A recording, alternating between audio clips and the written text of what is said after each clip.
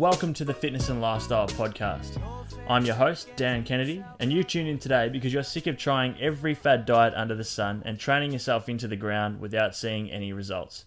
That's why I'm here to share the most effective ways to eat and train for sustainable and real results.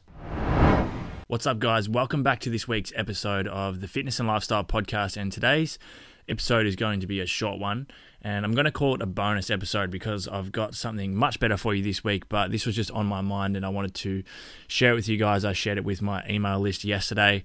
If you are not on that free email list, make sure you go into the show notes now and join up. It is free. I send out my best content from Monday to Friday every single week.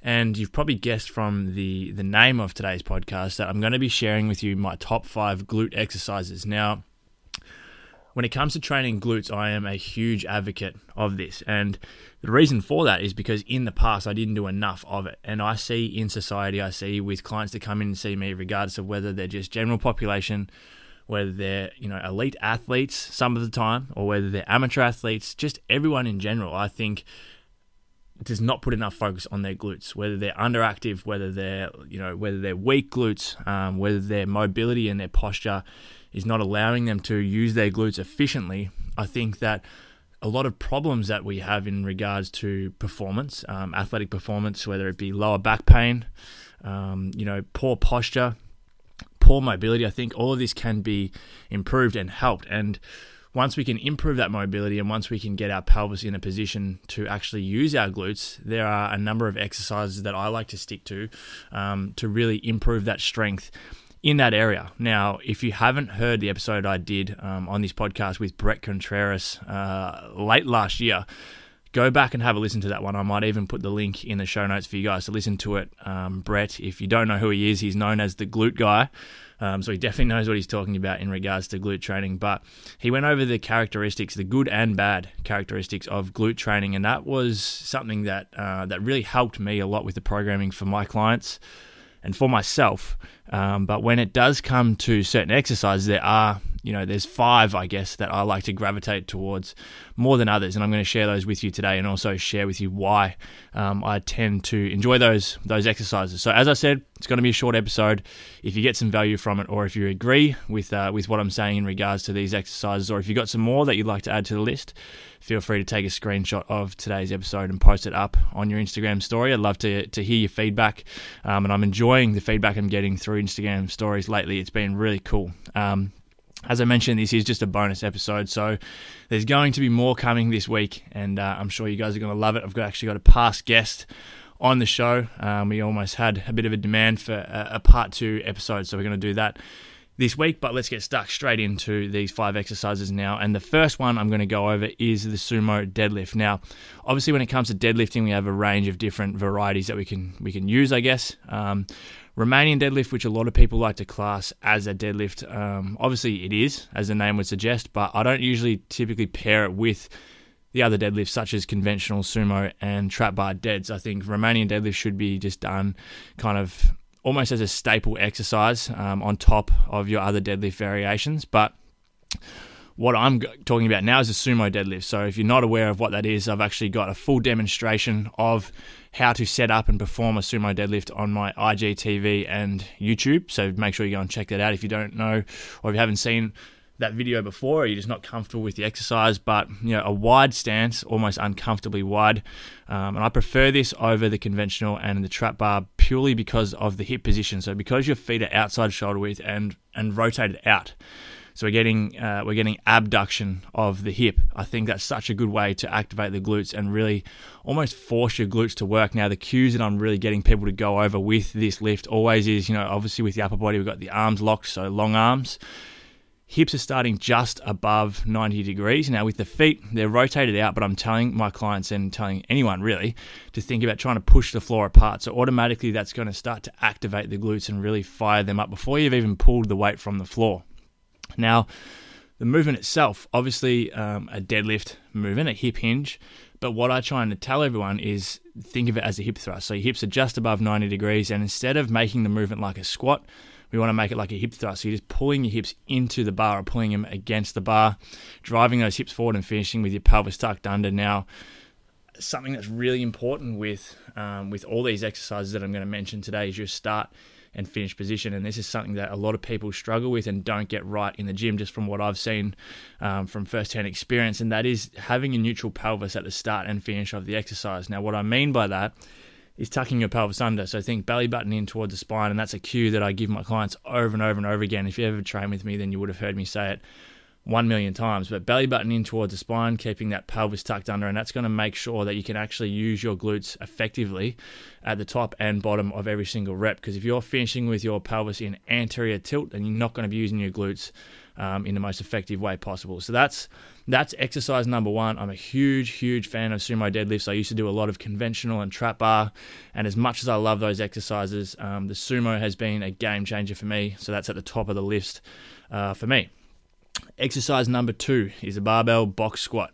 Now, it can be a goblet squat, holding the weight at the front, but I tend to find that targets a lot more of the quads, and obviously you get a lot of core there. So I've been loving the barbell box squat, and I always get asked, how come I use the box, and what's the benefit over using a box compared to just squatting to, below parallel or arse to grass, as people like to say.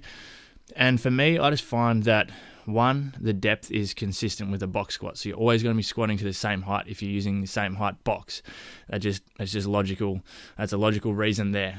With the stance, I like to go outside shoulder width. I think most people squat too narrow with their stance. So I'm not as wide as a sumo deadlift, obviously, but my foot position is outside shoulder width and feet are slightly rotated out.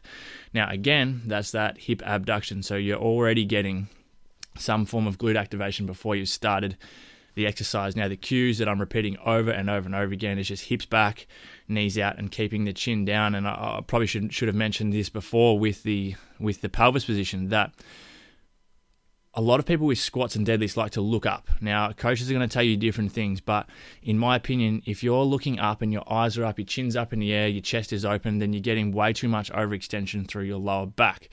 Now, that's going to take away from the glute activation. It's going to put a lot more load and pressure through your lower back. It's going to make it really hard for you to squat and deadlift properly, even lunge properly, and use your glutes effectively. So for me, I'm telling everybody on lunges, squats, deadlifts, everything is to keep that chin down. So imagine you've got a tennis ball between your chest and chin, trying to keep it down to maintain that neutral spine, neutral pelvis, and really allow your glutes to take over. So with that squat, it's almost like a hinge. So people are trying to stay way too upright on the squat.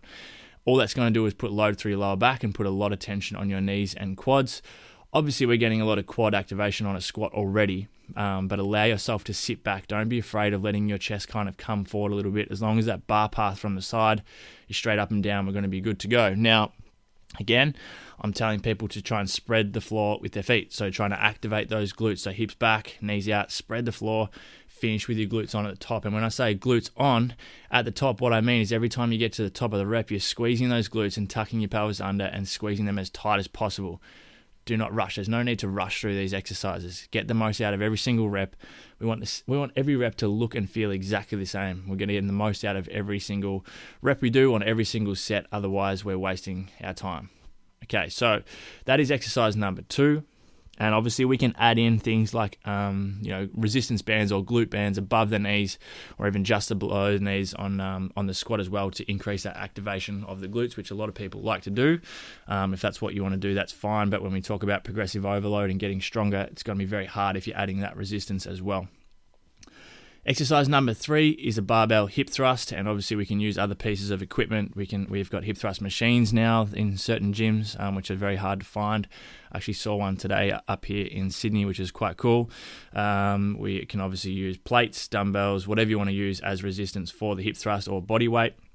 Again, adding in resistance bands are a great way to add that tension on the glutes and more load to the glutes while you do this exercise, and to teach you to force your knees out, which is a really important part of the hip thrust. Again, I've actually done a video on the barbell hip thrust on how to set up where your back should be in relation to the box, where the bar should be, where your shoulders and chin position should be. So where your head, I actually try and get people to round their upper body, keep that pelvis almost in posterior tilt to make sure that you're using the glutes and not overextending through the lower back, which is a problem that most people have with the hip thrust.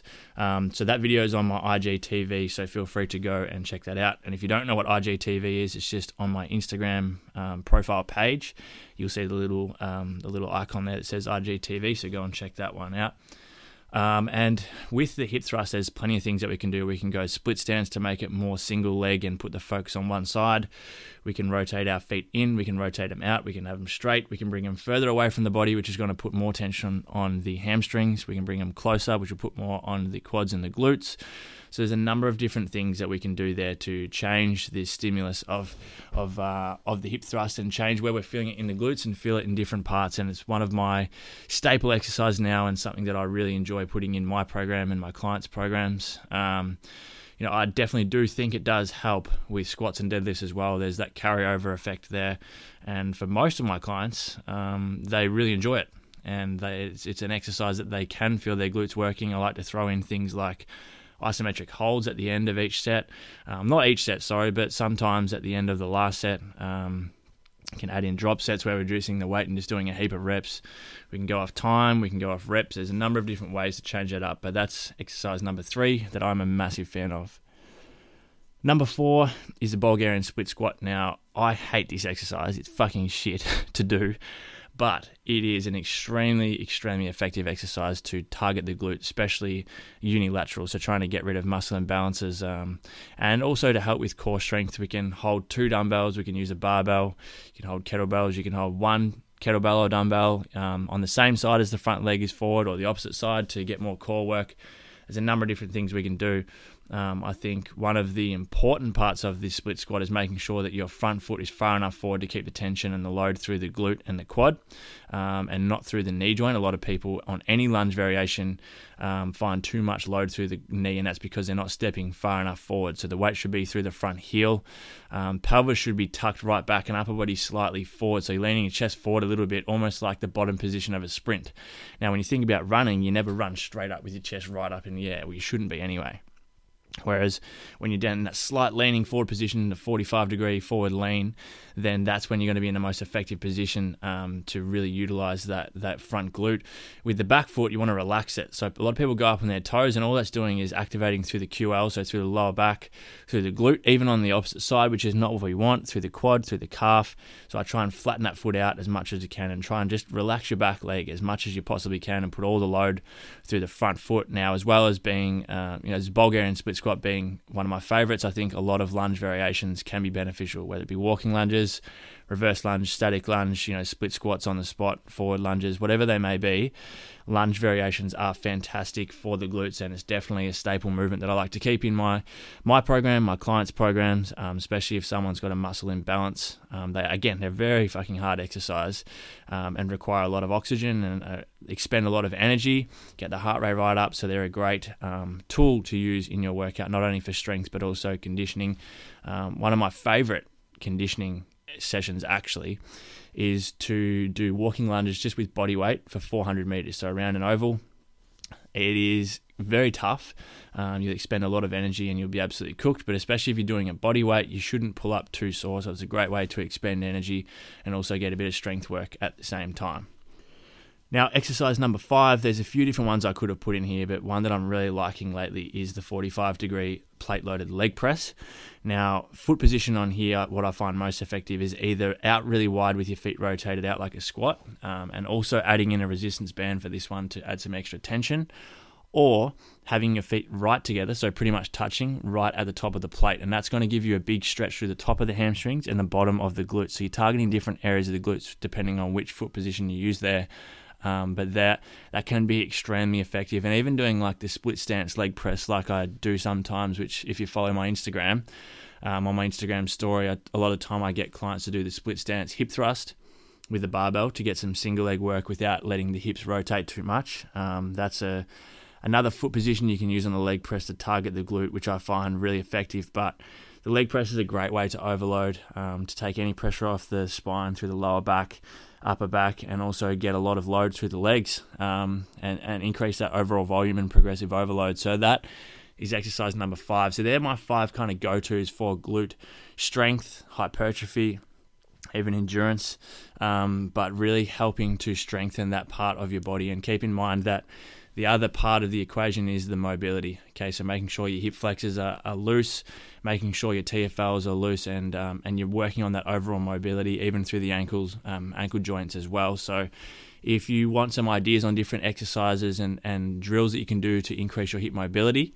again, on IGTV, I have my full lower body warm-up on there if you want to go and check that one out. That's something that I do before every lower body workout. But hopefully you've enjoyed today's short episode, and this is just, again, like I said, is an email I sent out yesterday and something I thought you guys might benefit from. So if you have, or if you got anything you'd like to add to this, or if you just want to share this with your friends, I would really, really appreciate that. So take a screenshot and post it up on your Instagram story. Hope you're having a fantastic day, fantastic week, and I do thank you for tuning in today. If you haven't subscribed to the Fitness and Lifestyle Podcast already, then I don't know what you're waiting for. Please do hit that button and leave a review or a rating of the podcast if you have enjoyed it, guys. Thanks so much for tuning in, and I look forward to chatting to you in the next episode of the Fitness and Lifestyle Podcast.